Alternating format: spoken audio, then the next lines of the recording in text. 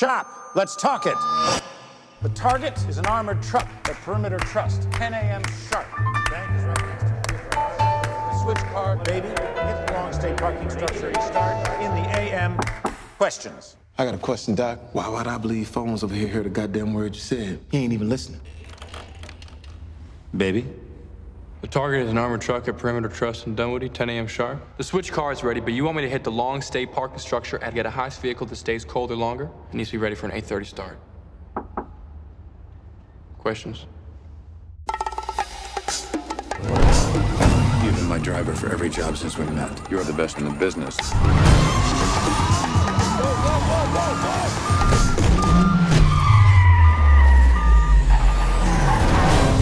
I'm gonna need you behind the wheel again. One more job and I'm done. One more job, and we're straight. Hey, baby. Why is he listening to music all the time? He had an accident when he was a kid. He's got mental problems. I'm the one got the mental problems in the crew. Position taken. What is your name? Baby. Your name's Baby. B-A-B-Y, baby. In this business, the moment you catch feelings is the moment you catch a bullet. You are my lucky charm, and I'm not doing this job without you. Your waitress girlfriend, she's cute. Let's keep it that way. I had to drive again. It's not what I want. And what do you want? To get out of here. You win. I'm in, baby.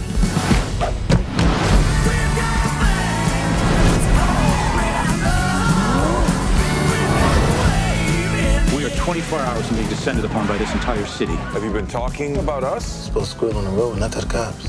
We're getting out. I have to end this. What's happening, baby?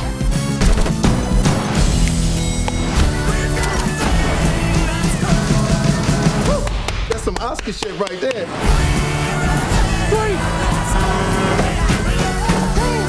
Song's over, baby. Get out of the car. Oh, my purse! I'm sorry, ma'am. What the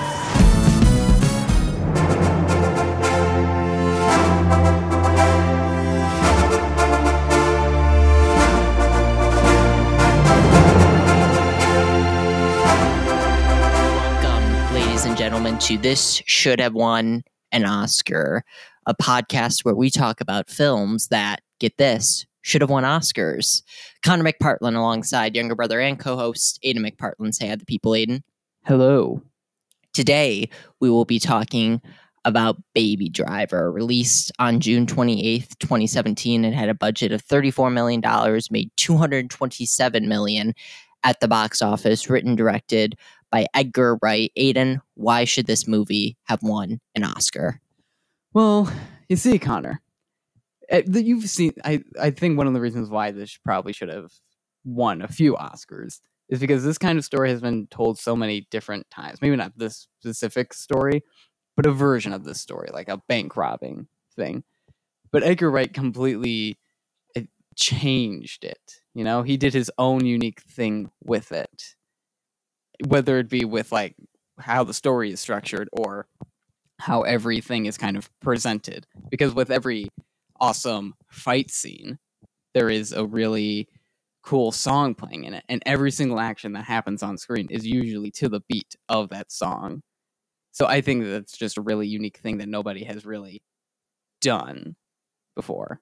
And also, a thing that kind of annoys me with most action, this kind of action movie, is that it's always so choppy.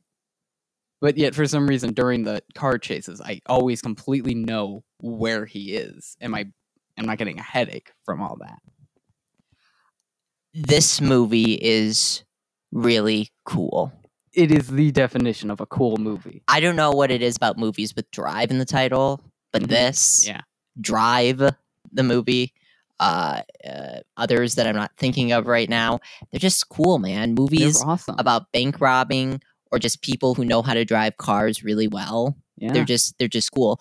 But this is also, it almost feels like an homage and a parody Yeah. of a type of movie Mhm. that Edgar Wright is making, which we've seen him do before. zombie movie in Shaun of the Dead, cop movie in Hot Fuzz. We've seen him do it before. Whatever video game movies, I Yeah. guess, in Scott Pilgrim, right? So we've seen him do it before.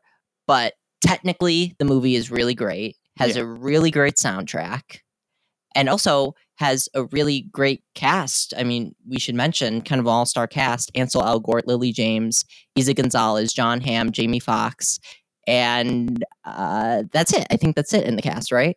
Yeah. I think that's all the cast. Yeah. Yeah. John Bernthal at the beginning a little bit. Mhm. Oh, Flea. We forgot about Flea. Oh yeah, the great Flea's Flea. in the movie Yeah. a little bit. Oh, and Kevin Spacey's in the movie for a little bit. Who? We'll talk about that. We'll talk about that later. Aiden, did you want to do a little nerding out on the film editing in this movie? Well, I mean, I already kind of did it. Like somehow, like some movies have done this before, like Die Hard, where it's edited in a way where I can completely understand where everything is. But also, a really smart thing in it is the music, and every single, essentially like action, goes in time with the music. Like there's a long take early in the movie where he's walking down a street, and you can just kind of see like everything kind of going to the beat of the music, like everything in everyday life when you're listening to a song. So it's kind of like unique in that way. Let's talk a little bit about Edgar Wright, because editing has become his trademark, I think, right? Every single movie he does has a really weird and unique edit. Where, like in Hot Fuzz, when Simon Pegg is moving to that small town, the way that is presented, no other movie has done that. The cop chase at the beginning with chase the at the turn beginning, signals yeah. and everything. It's all so pleasing and satisfying when you Yeah. hear all the noises and everything. It's fast, but I know what is happening. Like Right. in Baby Driver, there's just like, and he has such an attention to detail on like how everything should look. Mhm. Like the audience needs to know this. Like in Baby Driver, right before the awesome on foot chase scene, Baby hits the Gas pedal? no, not Radio? gas pedal. No, the he turns off the passenger airbag that kills Jamie Foxx's character. But Gotcha. it's so quick, and it took Yes. me like 3 watches to realize, oh, he turned it off. We should mention that we've watched this movie a lot. This is a very rewatchable movie in our household. I don't know how many times I've seen the movie fully, probably 2 or 3. I've watched that scene many times, Yeah. though we've landed on it, and I've not noticed that ever. Yeah. There you go. It took me forever to realize that that's what it was, because it's so. It makes sense now. I mean, Yeah. it makes sense. And in this movie, he's doing it to the songs as well. He's doing it to the tempo of the songs, which is something kind of saw it a little bit in Scott Pilgrim with their original music. But here he's taking music from other artists, just a hodgepodge of songs. So many classics. What was the best song used in the movie, Aiden? Ooh, I think it honestly is either between. I think it's close to 3. The opening song in the beginning of the movie, Bell Bottoms, then Focus in the on foot chase. But I think the use of Britain Rock by Queen at the end of the movie, like the final showdown with John Hamm, was really like the best use you could get out of that song. So I think maybe that one might be my favorite. I might agree with that. What's the song that plays when he's walking, when it's the long take at the beginning? Harlem Shuffle. Gotcha. Yeah. Okay. Every single song just has like, it fits perfectly with the scene. Like Harlem Shuffle is a very groovy song, and that's a very groovy scene where he's just walking down the street. It's weird. It's a very like colorful, vibrant movie. Yeah, the Like- costumes and like the set design is Right. like really out there. Like you think, and it's not just because the poster is like a pinkish orange, but you do think, I think pinkish orange when I first think of this movie, Yeah. because that's just kind of like the mood. They shot it entirely in Atlanta. That's kind of what they made Atlanta look like. Yeah. It's I think one like for some reason, do you know when the movie takes place? no, that's the thing. That's It took another place reason in- why I like it, is because Yeah. really it could take place now and it wouldn't be that different. Right. It could take place. It could have taken place in 2017, or it could have taken place in like 2009, because he uses iPods. Yeah. It could really. It's like most actors. You could either be 50 or 20. Right. You know. Like, Exactly. Exactly. Paul Rudd could be 25, Yeah. or he could be 65. Let's talk about the cast a little bit, because obviously Ansel Elgort plays Baby. I'm gonna invisible producer, timestamp this, okay? Timestamp this, invisible producer. I do not think Ansel Elgort is that good of an actor. I don't completely disagree with you. I don't think he's very good in this movie. I think he was the teen heartthrob in The Fault in Our Stars and the Divergent movies, and he just kind of slipped through the cracks. I mean, kudos to him for being able to go over the teen movie hump, but I don't think he is that good. In the beginning when he's lip sync, like he makes a ton of like frat boy faces that you just kind of want to punch. Like in the beginning when he has a very punchable face. Right. Yes, exactly. When he's lip syncing to Bell Bottoms in the car at the beginning, he's going, like I just wanted to punch him in the face. In a lot of ways, I agree with you. I don't think he's that good of an actor. I'd argue this is probably his best performance, though, in his filmography. In fairness, he is young. I think he's like 29 or 30. He's got West Side Story coming out next year. Like he's just starting his career in a lot of ways, and this was big for him. He got a Golden Globe nomination for this. But I'm kind of disagreeing with you in a way that this really was a performance for him. Of course, there are some like frat boy things in there that I don't like, but like him kind of being stone cold throughout the whole movie, I thought worked really well. The one thing I think worked worse in this movie is I don't buy him as a romantic lead. That's interesting. Yeah, I don't really buy even though that's like The Fault in Our Stars that was the beginning of his career. Right. I don't really buy him much as a romantic lead. It's just so interesting because then like the Goldfinch, it seemed like was going to be his like straight role because it's like not an action movie or anything. It's not a teen movie or anything like that. And then obviously that bombed. I didn't hear a lot about his performance in that. Originally, the first time I watched the movie, I didn't like Lily James, and then I've come to appreciate the performance a little more. She's not given much. Exactly. She's not given really anything to do. And what she's given with, she does pretty good. Right. Oddly enough, I feel like that's where the parody kind of comes in from these types of movies that Edgar Wright is doing. Because, I mean, the relationship between Baby and Deborah in the movie is like the most skippable scenes in the movie. Yeah, I don't buy it that much. I really do. You think they have Ansel Elgort and Lily James have good chemistry? Not really good romantic chemistry. Okay. Like I never bought them that they like really love each other. Like in the scene where they're in the dryer place and they're dancing to a song, I didn't really buy that. Like, oh, they're in love now. I did not really buy that. Now, kudos to Lily James because she is British and she's doing the Southern accent, pretty good, like American accent. And I feel like she's being like the stereotypical Southern girl. That is true. She's kind of playing an American, you know? Right. Like she's really hammering that strong. And then the supporting cast: Isa Gonzalez, John Hamm, Jamie Foxx, and another dude. Well, we'll get to that other dude in a second, but out of those three, who do you think gave the best performance out of those three? Probably John Hamm. Really? Okay. Interesting. I just really love John Hamm. He goes through two phases in the movie, like kind of he goes through two phases. Like in the beginning, he's kind of a father figure. He's kind of a father figure. Yeah. Like, you can tell that the first and foremost thing for him is his wife, and then when she dies, he becomes a psychopath. Right. And I buy him so much as that kind of person who just like is only focused on protecting his wife and also a psychopath. Yeah. And everything he's like, every line delivery in this movie that he does is really great. Like after the shootout scene where they're trying to buy the guns, the tequila fight scene. And he like tries to punch Jamie Foxx and it's like, you almost got my wife shot. And I don't like that. For some reason, the way he says that makes me laugh. Yeah. And he says it so perfectly. It's the I don't like that part of that line, I think. I think the scene in the diner after everything's happened is one of the most rewatchable scenes in the movie. And that's where he's really, really great. I love that kind of John Hamm, just the broken John Hamm. When he looks to the TV and sees that Isa Gonzalez is dead and they report on it. Because like you can tell in his face that he doesn't care if he makes it out alive. He just wants revenge. Right. He's basically a walking zombie at this point. He's already dead, but he needs one accomplishment left. Jamie Foxx is great too. He's great. Yeah.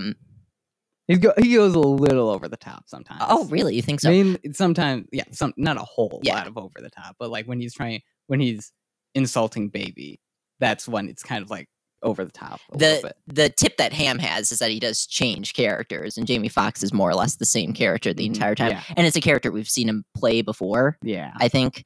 And then Isa Gonzalez is great He's good, too. yeah. Kevin Spacey. Let's talk about him real quick because he's about 3 months away from getting replaced by Christopher Plummer in All the Money in the World. I always forget about that weird fact. That weird man. That weird fact, and the fact that they would have gone with him. Right. That's weird to me. I don't. Does it bother you that much? Because he's not in the movie that not much. really. He's not in the movie that much. He does have a big part. I think that it's not enough to make me be like, this is unwatchable, right? Or like weird to watch, right? I think he's in it like a good amount of time to the point where I can like not really think about it that much.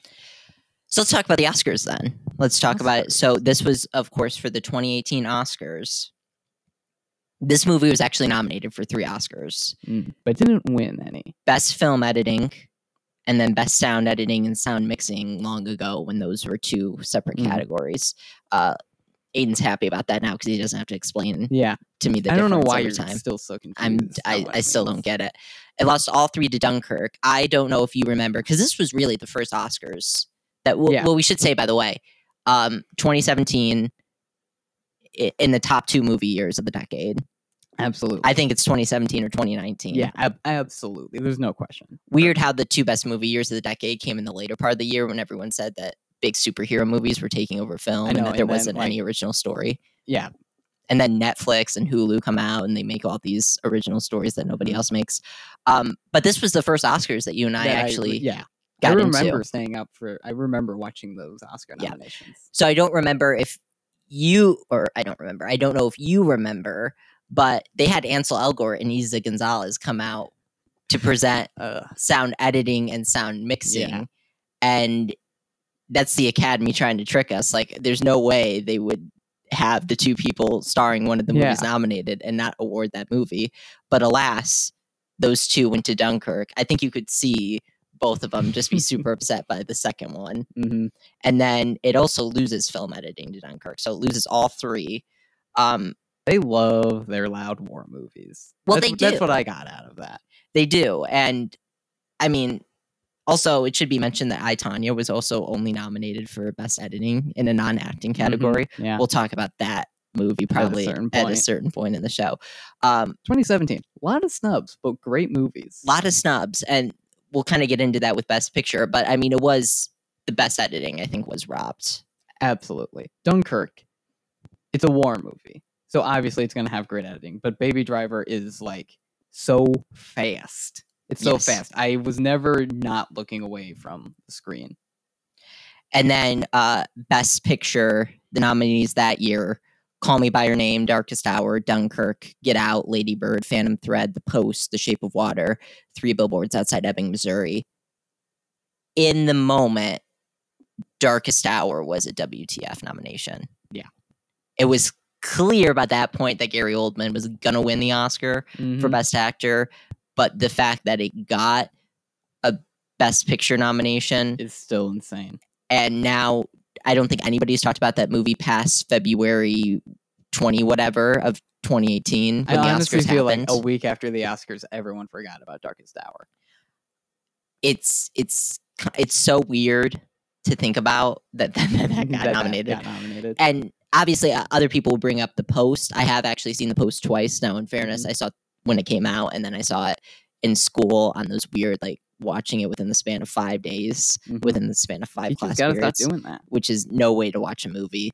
And I had to answer like questions on a worksheet, which is the worst too. That ruins the experience. That's always like, we're gonna watch a movie today in class, kids, but there's a worksheet that you have to do along with it. Yeah, always suck.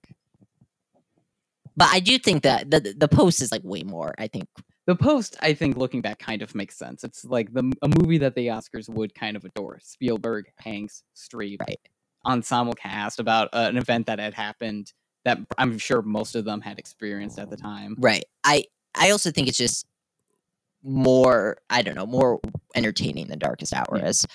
So that would probably be the one, right? That you would take out and you would put in Darkest Hour? Baby Driver. Yeah. I Okay. mean, if any of them were to go and you would put in Baby Driver, I would say Darkest Hour would be the one. Yeah. Really solid 7 movies for Best Picture nominees. So. Absolutely. Yeah. Could you make the case anyone in the cast could have gotten nominated? Could you make the case for Hamm or Fox getting a supporting actor nomination? The supporting actor nominees that year were, hold on a second, Willem Dafoe, The Florida Project, Woody Harrelson, 3 Billboards Outside Ebbing, Missouri, Richard Jenkins, The Shape of Water, Christopher Plummer, All the Money in the World, and Sam Rockwell, 3 Billboards Outside Ebbing, Missouri. Sam Rockwell ended up winning. Could you make the case for Hamm or Fox? I think you could make the case for either one of them. I think more Hamm than Fox. Right. Fox kind of falls under the Woody Harrelson of he dies too quickly in the movie. Yeah. The Oscars do that sometimes. Right. Alan Arkin for Little Miss Sunshine. Yeah. The fact that he won is just really weird. Really, really weird. It's really, really weird. The fact that you look at like Steve Carell and Greg Kinnear in that movie and Paul Dano and then you're like, Alan Arkin. Let's give it to Alan Arkin. I honestly thought when watching Little Miss Sunshine, I was like, he's not dead. He's got to have more screen time. He won the Oscar winner. He won the Oscar. So you know to Hamm getting nominated, right? Well, I don't know who I'd really take out, in fairness. Gotcha. Okay. But we do think that it was robbed of a best film editing. Yes, it should have won that. Any final thoughts on Baby Driver? It's a fun movie. It's a really entertaining movie. If you haven't checked it out yet, you should. So that was this episode of This Should Have Won an Oscar. Next episode, we will be talking about game nights. Ooh. So be sure to tune in. Be sure to tune in next time, guys. Be sure, come on. Are you doing Kermit or are you doing like... Come on. Should I do a smash the like button? If you want to. If we just smash that like really button. Cringy, go ahead. Smash that like button. And don't forget to drop a comment below. Yeah. So game night will be our next episode. Be sure to tune into that. Thank you so much for listening. Goodbye.